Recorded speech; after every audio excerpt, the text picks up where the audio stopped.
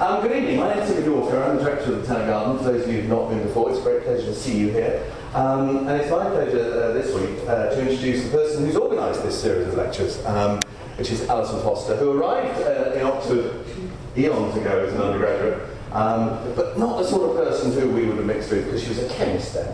And she was very much on the dark side of science, or as we refer to it in the Botanic Garden, the culinary side, because that essentially is what chemistry is.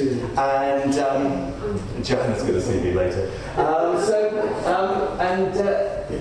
Obviously she didn't realise that chemistry had no future, and that there were better things to do with your life, and she wanted to train as gardeners, and we welcomed her with open arms as one of our trainees, and couldn't get rid of her. And delighted we kept her, because about a number of months ago we started looking around for money to redo our collection of medicinal plants, and various people gave us money. And one of those was the Wellcome Trust, and part of the Wellcome Trust bid was to write an account of the role of plants in medicine today, clinical stuff, serious science.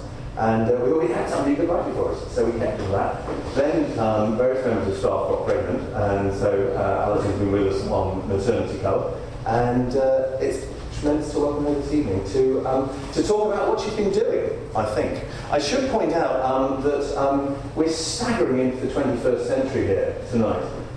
This is a bit of a toe in the water for us. This lecture is going to be recorded for a podcast, which has nothing to do with the fat AC, apparently.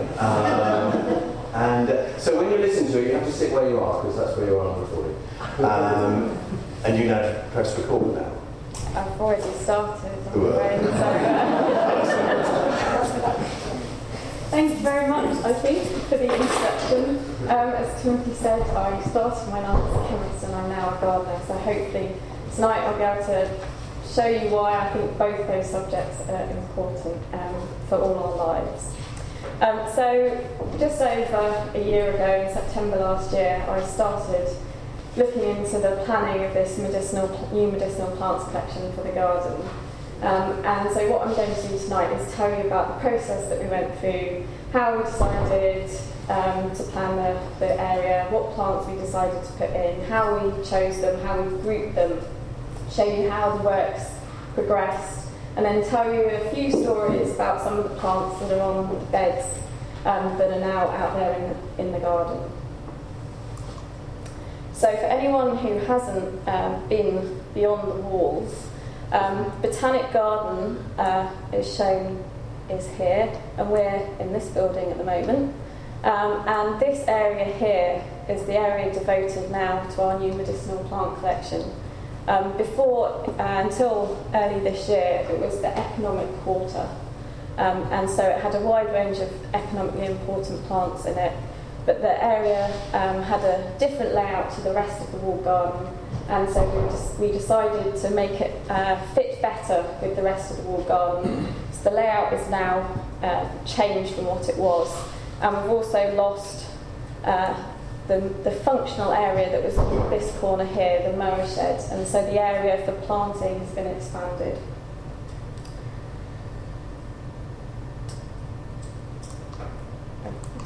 What I should say is that although this medicinal plant collection heavily is focused on this quarter here, there are medicinally important plants all over the garden.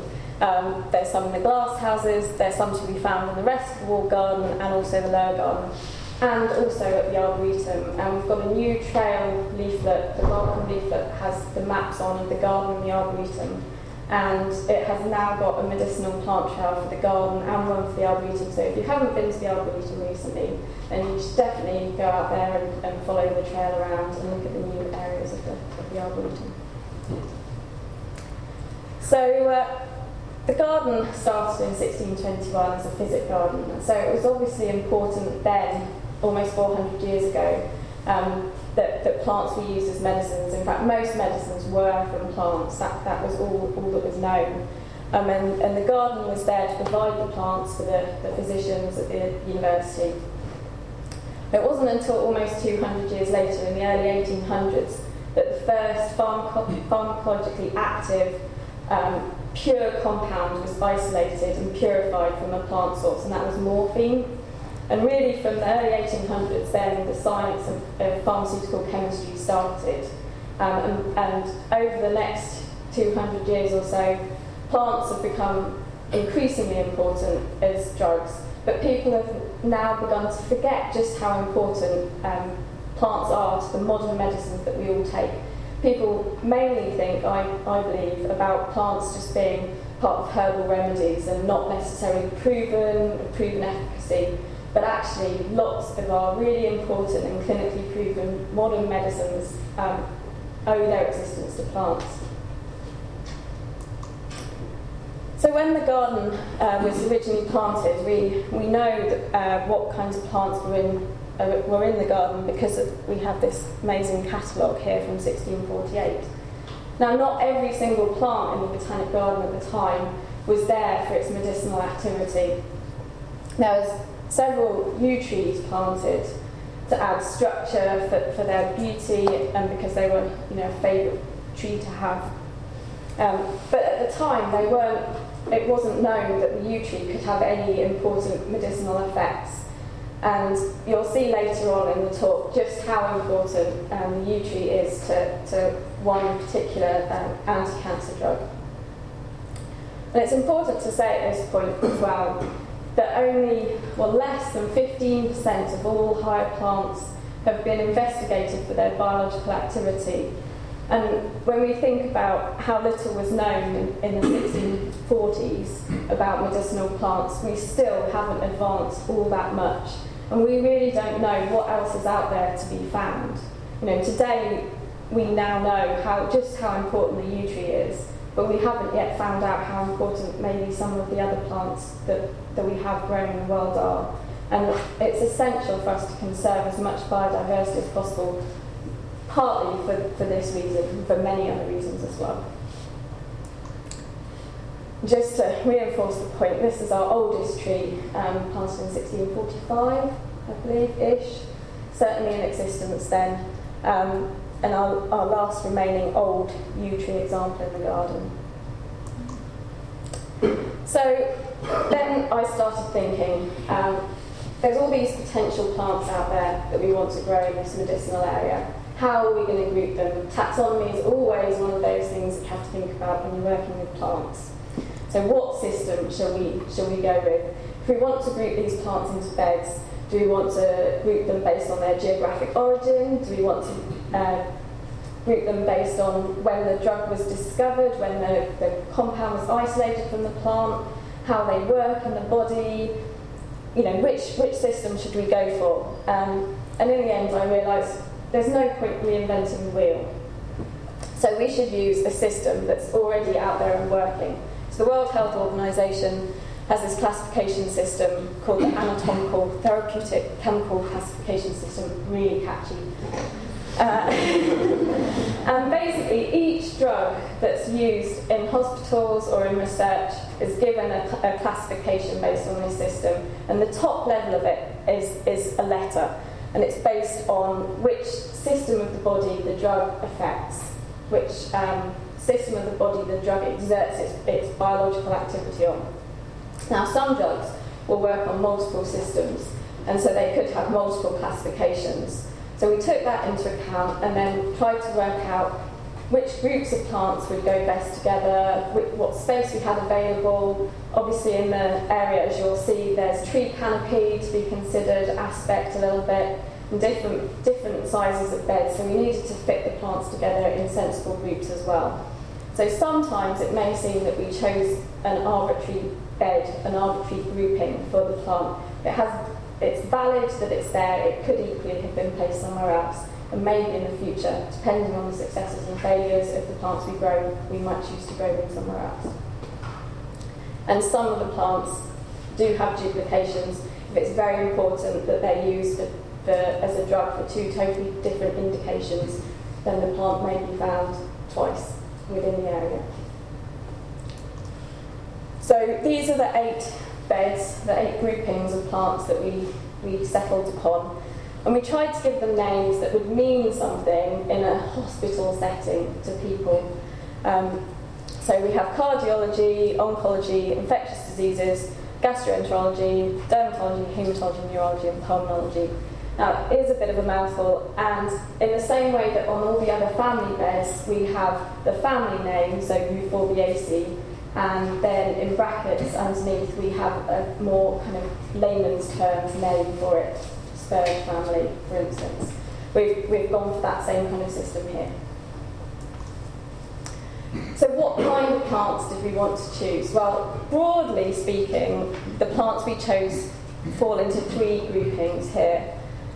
Plants that you can directly extract the active drug from, that requires no further modification, it just needs to be purified away from the rest of the plant material, and then it's used in a hospital setting or in a home setting.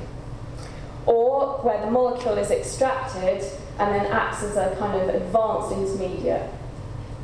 And it's then converted in a few chemical steps synthetically to the active drug.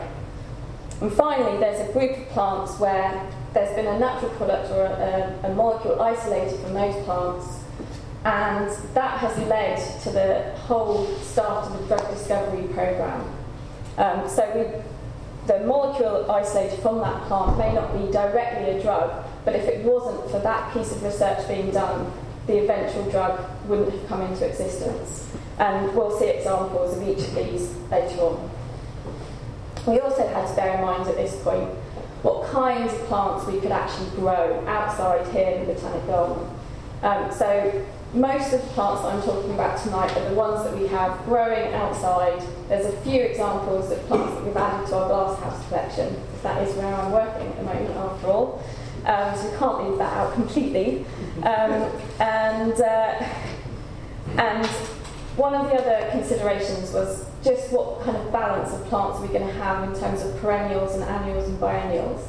Now, it obviously increases the workload of the practical staff to have a huge number of annuals, but by very nature of some of these plants, they're grown as crops for extraction of medicines. They are annuals, a lot of them. So we have included annuals where it's appropriate. So it will be that during the winter months, maybe you don't see as many of these plants as during the summer. That's something we've had to live with. And so, finally, from September through to February, I was in the office working away on this planning, and then after all the snow had pretty much gone, the work started. So I don't know if anyone can remember back to February. Seems like a long time ago to me. And this is our old mower shed, and obviously that needed to go. You can see here the layout of the area was very different to the long, narrow beds of all the family beds in the rest of the garden. So that was the morning the work started. And then the diggers moved in, and they were getting ready to demolish the shed. And then when I went back a couple of days later to take some more photos, that was gone. By March the 3rd, lots of the plants have been dug up, and you begin to think, wow, this really is happening now. I better, get on with it. So you can see lots of the plants have been taken out. You're beginning to get an appreciation for just how big the area actually is. And by a week later, I kind of stood there thinking, oh my word, there's just this huge sea of mud. How's that ever going to become a garden, again?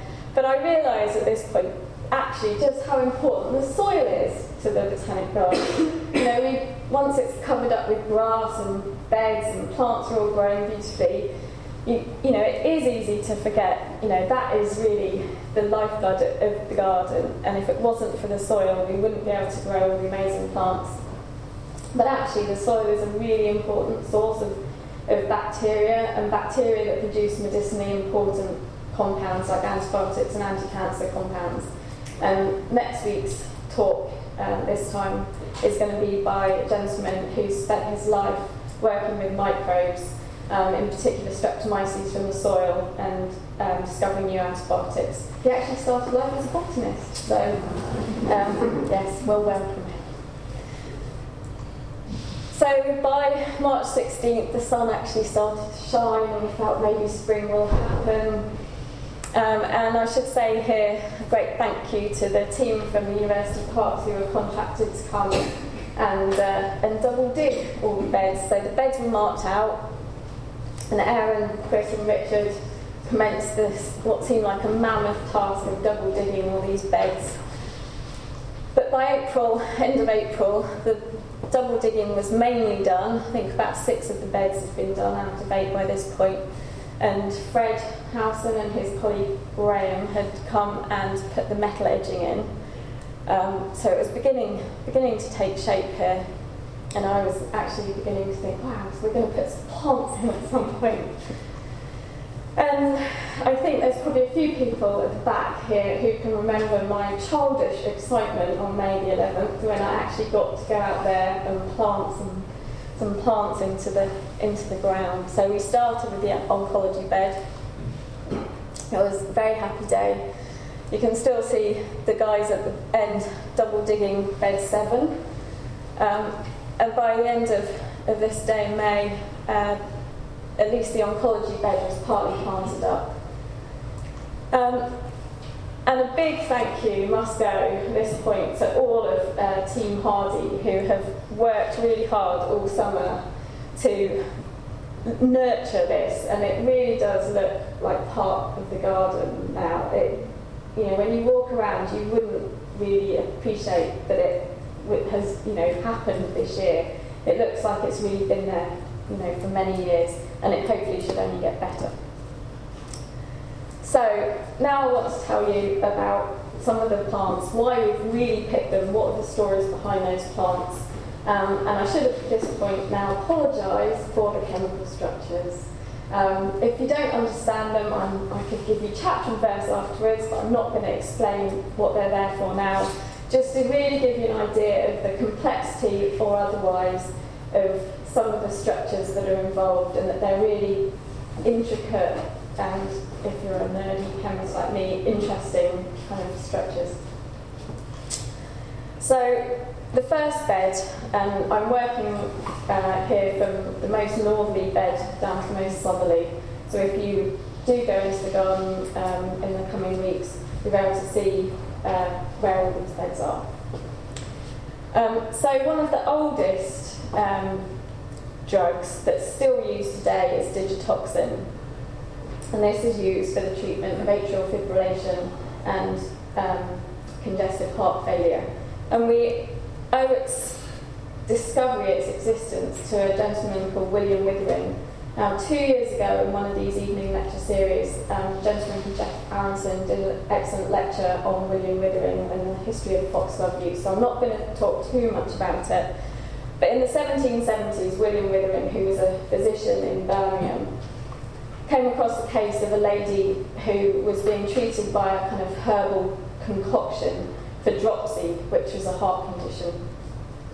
And he set about trying to work out why, to his utter surprise, she was actually cured and made a lot better by taking this herbal remedy. And he finally realised that it was thanks to the digitalis purpurea, the common purple foxglove, that there was something in that plant that was very efficacious for treating her heart condition. And indeed, he was right. It wasn't until, I think, the 1930s that this molecule was isolated and the structure elucidated. This is a steroid skeleton here, and then you have these sugars kind of dangling off and decorating it.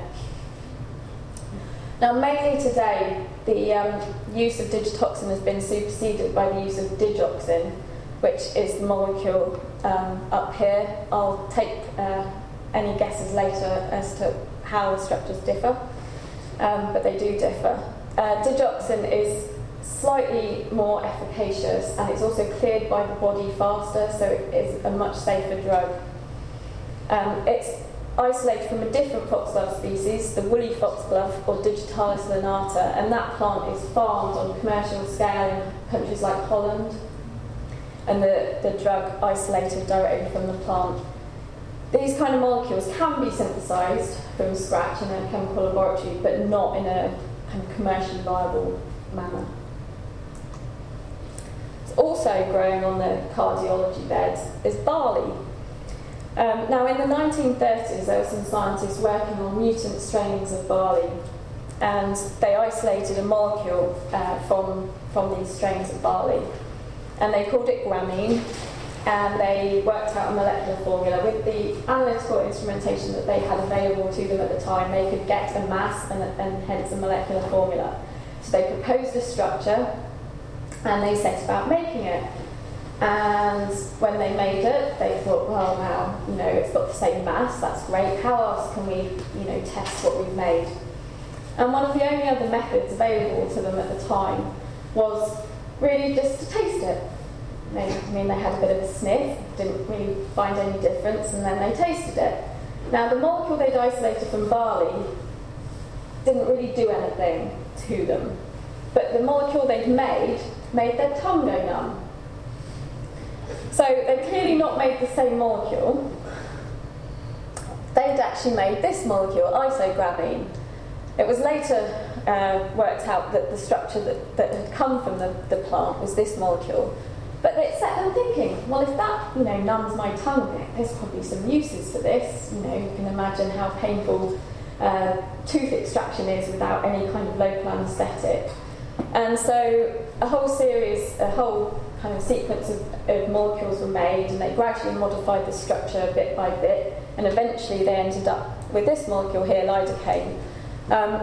For anyone that wants to know, you can see that it's got the same kind of six-membered ring here, a nitrogen in the right kind of place, and then the appropriate number of carbon atoms where you've got another nitrogen that mimics this one. Here, and lidocaine also is known as lignocaine or xylocaine, and that's used as a very effective dental anaesthetic. So why have I put it on the cardiology bed? It's also, or has been used, and still is used today in rare cases, I believe, when people have heart attacks as an emergency treatment, and it modifies the heartbeat to kind of slow it down and get the heart back into a sensible rhythm. So it does have an important use treating heart conditions. But it is one of the examples of plants that we do have growing on another bed, the bed that has all the painkillers as well. And so on to the cancer treatment area. Taxus brevifolia is the Pacific yew, and in the 1960s there was a major collection program going on in the United States and North America, trying to collect lots of different samples of plants to then extract the active, or to extract anything interesting from them and test them for anti-cancer activity. At the time, the same people were also looking for potential sources of plant steroids, and we'll hear more about that later. So in 1962, some samples from this Pacific yew were isolated, they were extracted, they were tested, and they found some anti-cancer activity. It took them until 1966, so 4 years, to actually then isolate the actual molecule that was responsible for the anti-cancer activity, and another 5 years before they could work out what the structure was. And this is the structure. The molecule was originally called Taxol because it came from a taxus, and they were convinced it had at least one alcohol functionality. And in fact, it's got, 3 or 4 and several that have other bits on the alcohol functionality. So they were right. It's later, the name has mainly changed to paclitaxel, which has led to some confusion. I'll explain why it's still called Taxol shortly. So this, we got to 1971 and they found it had some, they knew it had some good activity against various different cancer cell lines. Not until 1979 did someone work out how it was working, and at that point they realised, wow, this is a really interesting, novel method of action. We really should take this drug further. But the problem was the supply. These trees grow incredibly slowly. A typical tree with a trunk that has 9 centimetre, a 9-inch diameter, is about 125 years old. And you need roughly between 3 and 6 trees to treat one patient. So it's clearly not a sustainable source. And by the time all this work was going on, every year more and more collections were made of these trees. Huge amounts of bark were being stripped and the trees killed. And just, vast tonnages of bark were collected to extract the active compound. So there was a lot of work going on to try and find alternative sources. So people screened lots of other Taxus species, they looked at other plants, related plants, and looked at other methods of making it as well. It is a molecule that has been made synthetically by a number of organic synthetic chemists. But to make from scratch, it's just far too long synthesis, once again, to be commercially viable. So eventually, some people found that the English or European yew Taxus baccata, which is our oldest tree, the needles of which contain a very similar molecule to this. In fact, they contain this portion here. And it was actually not that difficult to then semi-synthetically alter that to add on this chain here and make the drug that we wanted. So even today, a significant proportion of the paclitaxel that's used clinically comes from European yew trees and then is modified synthetically. But at the same time, some other scientists working for the US Department of Agriculture developed a method for taking some cells, some material from the bark, and culturing it in a laboratory setting, albeit now on a very large scale, and making the drug itself. I had the pleasure a couple of years ago to actually meet one of the ladies who did this work. I didn't actually realise it at the time. I met her, she seemed like a very nice person, she had a lovely garden, she took me on a tour around her garden. This is just outside Cornell in upstate New York. And when I started investigating this work, I found her name on a patent. So I emailed her and said, "Wow, Donna, I didn't realise that you had done this work, can you tell me some more about it?" And she wrote back, she was very gracious, and she said, "And by the way, I'm sure I know what you're thinking. How much money did I make out of it?" Well, the answer is not that much, but enough to keep me in my gardening habit. Well, I reckon, having seen her garden, that's quite a bit. And more recently, there's a group of scientists in Italy who have been looking at what they can do with hazelnut shells. There's huge tonnages of hazelnut shells that are a waste byproduct of the food industry in Italy every year. And they've started looking at what chemicals there are in the hazelnut shells, and they've found that this molecule and several others related to it are present in the hazelnut shells, and so they're now trying to develop a method to extract that successfully for use as a drug. So that's several different methods of making the paclitaxel that's used on the market today. Just last week there was a paper published in Science, or Nature Science I think, talking about a way of making a precursor to this molecule in a bacteria. So some scientists in the US at MIT have engineered a bacteria to overproduce the basic, this kind of portion of it, but just the hydrocarbon chain without any of the oxygen functionality. They've now started piece by piece putting in the required pathway to put in all those oxygen functionalities, and I think it's going to be actually very challenging. They've done the easy part. So I don't think it's going to be that soon that this drug is made in a microbe. That may be one day. Now I've kind of glossed over the fact that there was a bit of a hiatus. I haven't yet told you when Taxol actually made it to the market. So I said in 1979 the mode of action was established. It wasn't until then, 1984, that the first clinical trial was started, but there was still a major supply issue at that point. But what happened in those intervening 5 years was that they just could not get this compound to dissolve in anything. Not anything, it was like brick dust. And if you want it to be a successful drug, if you want something to be a successful drug, then you really need it to dissolve. If it's in a tablet form, it's got to dissolve in your gut. But better for a cancer drug, you really want it to be in solution so that you can deliver it intravenously. And they couldn't make it dissolve in anything. And they resorted to the absolute end of the line solvent, which is something called Cremophor. And Cremophor is made up of a derivative of this molecule here, ricinoleic acid. And ricinoleic acid, bit of a mouthful, forms 90% of castor oil. And castor oil comes from the castor oil plant, Ricinus communis. So if it wasn't for this plant, we wouldn't actually have paclitaxel used as a cancer drug today. So I think it's really good that another plant came to the rescue. And so I said I'd explain why we have this confusion between Taxol and paclitaxel. Taxol is the name that the company Bristol Myers Squibb registered and trademarked as their particular formulation that was paclitaxel in Cremophor. So if you see Taxol, trademark Taxol used, that is the formulation with Cremophor. There are now other formulations that are actually safer and better, but I don't like to tell anyone too much about that because they don't involve plants. So some of the other plants we have growing on the oncology bed include a couple of different podophyllum species, as well as this conifer juniper, Juniperus virginiana.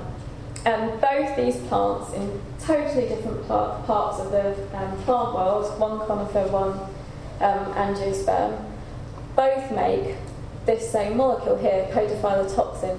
Now this molecule itself is too toxic to be used as a cancer drug. It is used topically to treat warts, but several companies have made derivatives that are more potent and safer. So there's these three compounds here that are used to treat a range of different cancers. And then on to one of the more beautiful plants, I think, on the medicinal area, but it is also growing in our lily house and the palm house. So it's been outside for the summer, but through the winter you'll also be able to see this inside in the glass houses. Now in the 1950s, there was a physician working in Jamaica who observed local people making this plant into a tea and using that tea to treat people with diabetes.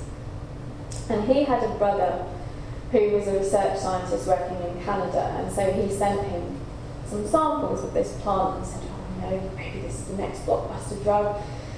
You should investigate this, see what you can find in it that might be really good for treating diabetes. And they couldn't find anything. They couldn't find any significant anti-diabetic activity. But what they did find were these two molecules here, and they're really potent anti-cancer compounds. The plant originated in Madagascar, but is found growing very widespread in many different tropical areas, and it's also farmed in a lot of places like Texas and so on. And the only source of these drugs today still is directly from the plant. Once again, they have been made synthetically, but just too complex a structure to try and make that a commercially viable synthesis. Now this is the more potent compound and the more clinically useful, but is found in much smaller quantities than this compound in the plants. But chemists have devised a method for taking this molecule and oxidizing this methyl group here to this functionality, which is called an aldehyde. So the complex part of the structure is made by a plant, and then for some of the material that's used clinically, the final little tweak is a chemical step in a pilot plant or a plant in the lab. And this was a plant, Camptotheca acuminata, which is also known as the happy tree, that was, when I had the really hard task of going on holiday to China last year, was something that I was desperate to see growing in China. It's from China originally, and I was determined that this plant would feature in the medicinal plant collection here. Now, I haven't brought it back from China, I have to say that now. I saw it growing and I took photos, but I then found a source actually at Chelsea Physic Garden. They had one of these trees growing outside in their garden, and last October, I think it was, I came back on the train with a bag full of cuttings from them, and we now have one of these plants growing just outside the Palm House doors in the corridor. we made a decision not to grow it outside on the beds, because it's not completely hardy in this country. It has grown successfully down in Cornwall, but even last winter really did for the plants growing in Cornwall. So we thought, well, we'll be pragmatic. We'll get one established inside in the glass houses, and then we can experiment. We can take some more cuttings. We can maybe plant it out, temporarily through the summer months, and see what happens. It's reasonably fast growing cuttings. With this kind of size last October, it's now about this high. So why do we have it? This molecule here, camptothecin, was isolated from it by the same people that isolated paclitaxel, and at just about the same time by the same team of people. But camptothecin was too toxic to be used on its own, and once again it was kind of put to one side, but someone was interested enough to try and work out how it was working in the body, and so they did some experiments. They found out how it worked, and once again it was another new mode of action, and they thought, well, actually, that's worth investigating some more. So at that point, 2 separate pharmaceutical companies took up the reins of this project, and Pfizer and GSK have separately developed these 2 drugs. So you can see that most of the structure is similar, and then they've added on this portion here, or modified this portion here. Now this is another molecule that comes from a range of different plants. Not only does it come from Camptotheca acuminata, it comes from a tree called Nothopodytes foetida, and that is another kind of tropical tree that's grown in a range of countries, and it's mainly now that camptothecin itself is isolated from Nothopodytes foetida. And then all of that material is supplied to the pharmaceutical companies, and they convert it into these 2 drugs. Now, of all of the top-selling anti-cancer drugs, irinotecan and an analogue of paclitaxel called docetaxel are right up there amongst the very best-selling drugs, and they're drugs that are used as kind of gold standards when people do new research. I was speaking to a lady last week who works up in Headington in the Cancer Research Centre up there, and she's investigating a kind of immunological approach to cancer treatment. And when she does her work, she compares what she's doing with 3 different compounds. One is cisplatin, one's Taxol, and one is irinotecan. So it's used to treat people, but it's also used for basic research because it's such a good molecule. Right, so now we're on to infectious diseases. So by infectious diseases, I mean diseases like malaria, HIV/AIDS, hepatitis, those kind of things. So I'm not going to tell you too much about this plant, Artemisia annua, and the drugs that come from it. The molecule that's directly isolated is artemisinin, and these molecules here are semi-synthetic derivatives that are also used as drugs. So one of the future lectures in this series is going to be by a lady called Diana Bowles, and she's been working on developing strains of Artemisia annua that will grow in developing countries and produce high levels of artemisinin. So she'll tell the full story then.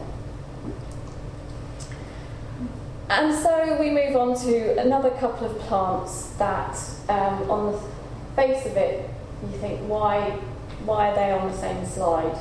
We have this small New Zealand kind of ground cover plant called Pimelia prostrata, which is in the Daphne family, and then a tropical tree, Homolanthus nutans, which is in the Euphorbiaceae.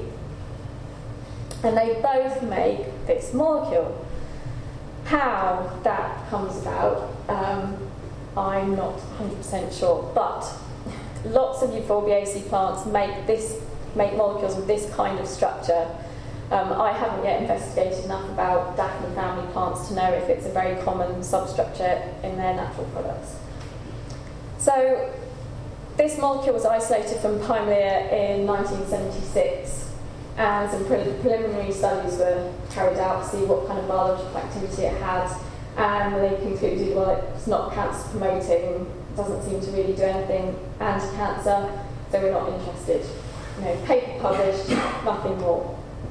And then in the early 80s, there was an ethnobotanist called Paul Cox who was working in Samoa, which is where this tree grows. And he observed the locals making a tea from this plant and treating themselves for conditions like yellow fever and hepatitis. And he thought, well, it really seems to be working. He saw the efficacy of what they were doing.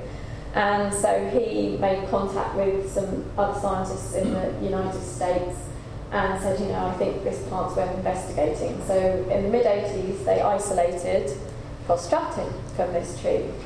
And since then, he has signed with the Samoan government and the AIDS Research Alliance and National Institutes of Health in the US an equitable profit-sharing agreement where they've agreed, the American bodies, to pay back 20% of any profits to the Samoan people if they make money out of using this. And they're planning to use this as in the fight against AIDS. So most of the therapies on the market today for AIDS, antivirals, they are there to kill the virus in the body. But it sits in these pools, these latent pools that are incredibly hard to flush out from the body. And so there's always this residual amount of the virus. But what this molecule does is flushes it out into the system so that the antivirals get to kill all of the virus in the body. So they're really hopeful that this will in the future be a powerful component of the treatment of HIV and AIDS. And I should say that we don't have any of this growing at the garden. I made contact with Paul Cox to see if he would be willing to send seed or cuttings, and they are keeping a very tight hold of all their material. It's not going anywhere. But this plant will hopefully by next year be out there growing in the medicinal beds. It's not there yet, but we plan to have it. And so we now have this range of Solanaceae plants, potato family plants, growing in the gastroenterology bed. They contain these molecules at the top here, which are known as tropane alkaloids. And I'm not going to go into a huge amount of detail, but these molecules have huge amounts of biological activity, mainly used as poisons. Some really colourful stories about how each of these molecules has been used to kill people, including Mrs. Crippen. She was killed, killed with one of these, where it went wrong and then her body was cut up. But they have a really important effect on the body in a medicinal sense. The reason they're in the gastroenterology bed is because derivatives of them that don't cross the blood-brain barrier and so affect the central nervous system but just affect the peripheral nervous system are used often to treat conditions like seasickness, but also irritable bowel syndrome. And particularly, there's one other plant that's used commercially to grow the source of these drugs, and that's Dubrosia. It's grown in Australia. And then the molecules extracted and converted into irritable bowel treatments, things like buscopan. Also in the gastroenterology bed, we have a number of different plants that are linked to the treatment of diabetes, an ever-growing problem, particularly in the Western world. Now this small molecule here, which is an aza sugar, it's got a nitrogen in it, which makes it an aza sugar. Is a bit of a mouthful to say, and I'm just going to call it by its abbreviation, which is DMJ. And it's found in a whole range of different plants, often in plants that have been used traditionally to make teas for the alleviation of diabetic symptoms or to prevent people from developing diabetes.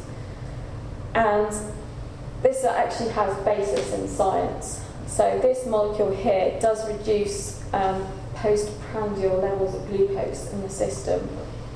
And it's found in this plant here, Commelina communis, which is also known as the Asiatic dayflower, and the mulberry tree here. Miglitol, you can see, is a slightly modified derivative of DMJ, and that is approved by the Drugs Administration in the USA for the treatment of type 2 diabetes. Whereas miglustat here is not used for the treatment of diabetes, it's used for the treatment of a condition called Gaucher's disease and another disease called Niemann-Pick disease. And actually this molecule here was largely developed by scientists working at this university in pharmacology. But what most people that have diabetes need is insulin. And originally insulin, the insulin that was used to treat people came from animal sources, from pigs and from cows. Pig insulin was particularly similar to human insulin, and so was well tolerated.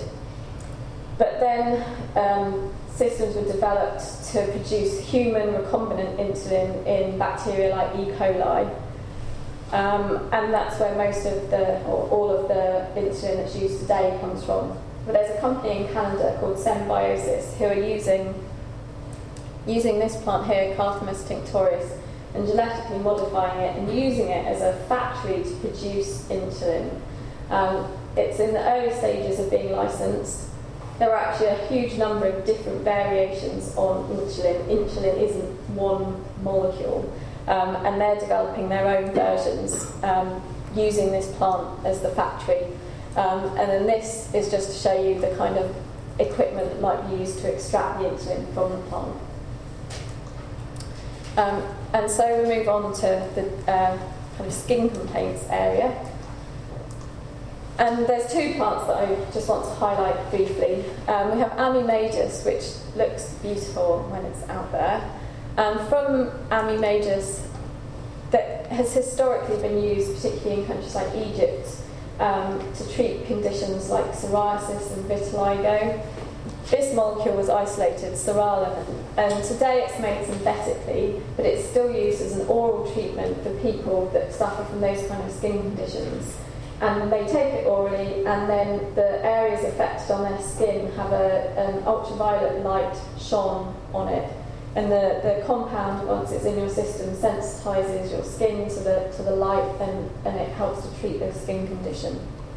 It can also be applied topically, and then the light shone on. But it is still used today. And then, just for Timothy, because we haven't had enough euphorbias yet tonight, I thought I'd pick the most choice euphorbia, Euphorbia peptis, the plant that most of us just whip out as a weed from our gardens. I know, okay? And why is that there? Well, there's an Australian company whose sole mission is to see this plant take over the world, I think. And they've isolated from it this compound here, ingenol mebutate, which is another four-bol compound, which I've already said is a very common substructure to be found in Euphorbiaceae plants. And most of us historically would think that euphorbias have this nasty milky sap and we shouldn't get it on our skin, especially if the sun was going to shine, and we're going to just blister our skin and cause a horrible reaction. But people also use euphorbia sap to treat warts and so on. And this company have found that this drug, when applied as a gel, can be used to treat a condition called actinic keratosis, which is a kind of pre-cancerous skin condition. And it's in very late stages of clinical trials at the moment, and they're also investigating it for a number of other unrelated conditions. But it looks like it could be a really powerful molecule of the future. So then in the haematology bed, we have two kind of groups of plants. We have plants that are associated with this drug here, warfarin, and then plants that are used for blood typing, and I'll come to those in a second. So in the 1920s, there was an epidemic of bleeding disease in cattle in the US. There had been a series of really wet summers, and the farmers were just, almost destroyed. The cattle were dying, the hay was mouldy, and they didn't really know what to do. One day, a gentleman in Wisconsin pitched up at a laboratory and he had a litre of blood from his cow that had died that wouldn't clot, and he had a 50-kilo sack of this mouldy hay. He kind of dumped it on someone's desk and said, work it out. Work it out they did, and eventually they realised that the hay and all of these plants shown at the bottom here would normally contain this molecule coumarin, but because of the microbial action going on in the hay that was mouldy, this molecule was being converted to dicoumarol, and that was a really effective anticoagulant, which is why the cattle were all hemorrhaging and dying. Someone decided to carry on the work and see if they could make an even more potent compound, just for the sake of it, to kill rats with or something. And eventually they developed this. Now the person leading the work thought this is just way too toxic to ever be used for anything other than rat poison. But his student thought, well, I think there might, be a market for this, and he insisted on patenting it. And the organisation in Wisconsin that helped him to patent it was called the Wisconsin Alumni Research Foundation, and that is why it's called warfarin. So I also already said that several plants are important for blood typing reagents. And I won't go into this in any great detail, but most of them are Fabaceae plants. And you can isolate compounds called lectins, which are kind of sugar-coated proteins. And they have different lectins will have different specificities for different blood types. And you can use these lectins as reagents to work out what kind of blood group people are.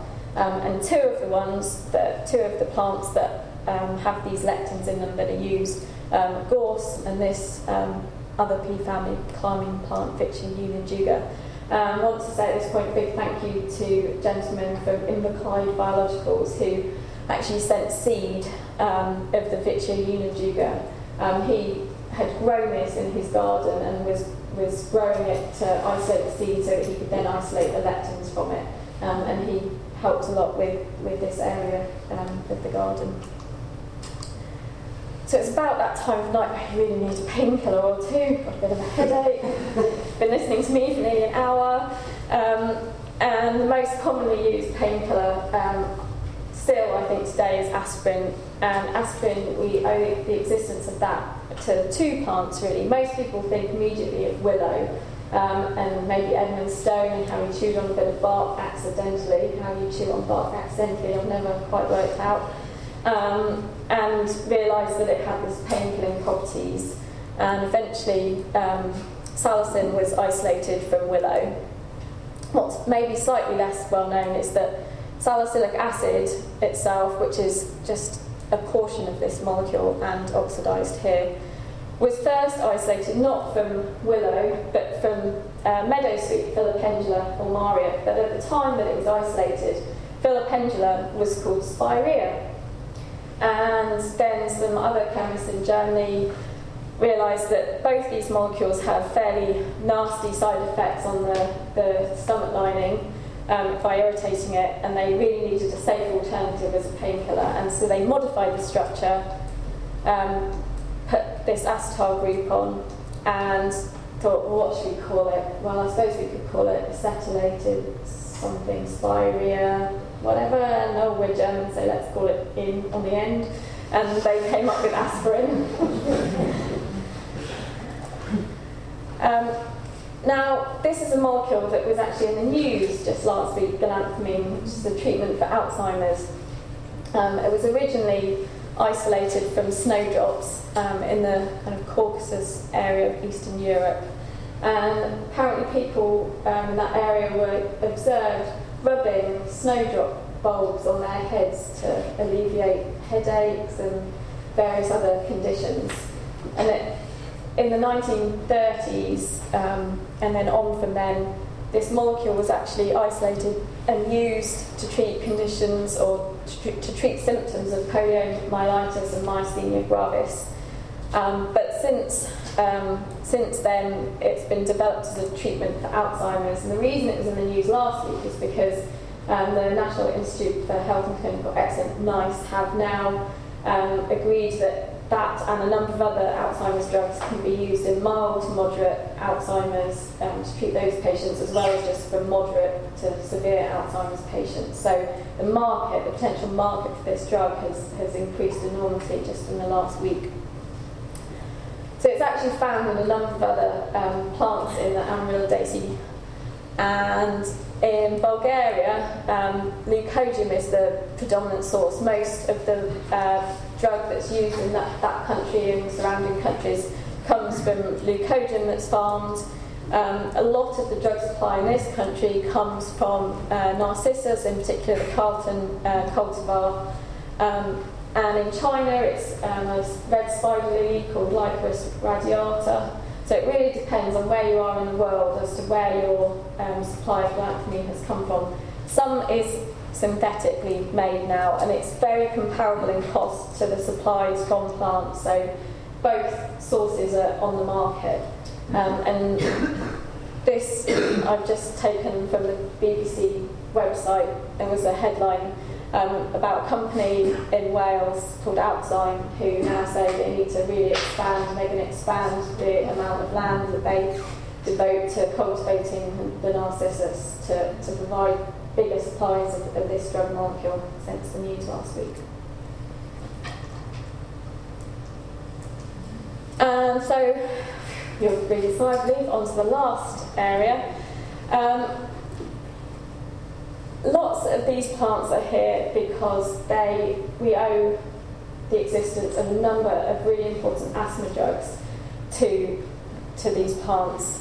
So in the 1940s, people had started to realise that there were a number of really important steroidal hormones in the body, and there was a very small company set up in Mexico called Hormone Laboratories, and they were devoted to supplying hormones that they'd extracted from animal sources. At the same time, in North America, there was a chemist called Marker, who was investigating steroids that he could extract from plants, and he'd isolated a molecule from Smilax sarsaparilla and had developed a way to convert that steroid into progesterone, which is a animal or human type steroid. And he started touting his wares to big pharmaceutical companies in the US, and they also were not interested. I don't know why you want to do that for. Why do we care? And so he also at the same time realised, well, this isn't a really very good source of this kind of compound. It's just the roots of this particular plant. I'm not going to be able to get a very large quantity of this if I want to make this a commercially viable process. So he set off to Mexico, and he found the wild Mexican yam, and he isolated a compound from that called diosgenin, and developed similar chemistry to make these kind of human-type steroid or hormones. And at the same time, he became aware of this small American company, and he went to see small Mexican company. He went to see them, and they said, "Oh, yes, we are interested." So together they formed a new company, which was called Syntex. And they developed this route from diosgenin to cortisone. And in 1951, there was a big press conference held, and all these men in suits sat around a table, and there was this huge pile of wild yam on the table. And they announced their landmark synthesis, and it really was, absolutely landmark at the time. They'd made from a plant source an animal hormone, a human hormone. And then they realised that maybe the dioscleria wasn't going to be the ultimate source, and they needed to find another source of the plant material. And they found that this agave caesolana was a really good source of this molecule here, hecoginin. And then they modified the chemistry and realised they could do the same kind of degradation from it to break this ring up to make this kind of ring system here. And they licensed that chemistry to Glaxo Group Research, and all these asthma drugs owe their existence to that original chemistry. If it wasn't for them, if it wasn't for the original plant to human hormone type chemistry, we wouldn't have the kind of blockbuster asthma drugs that we have today.